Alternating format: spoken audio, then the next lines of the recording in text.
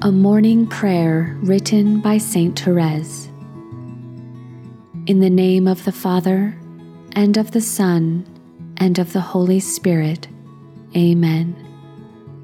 O my God, I offer Thee all my actions of this day, for the intentions and for the glory of the Sacred Heart of Jesus. I desire to sanctify every beat of my heart, my every thought, my simplest works, by uniting them to its infinite merits. And I wish to make reparation for my sins by casting them into the furnace of its merciful love.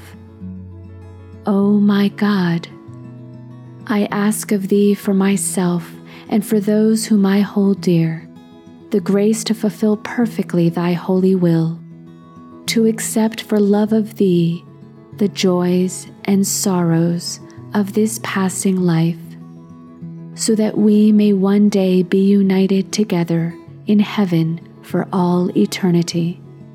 Amen. In the name of the Father, and of the Son, and of the Holy Spirit. Amen.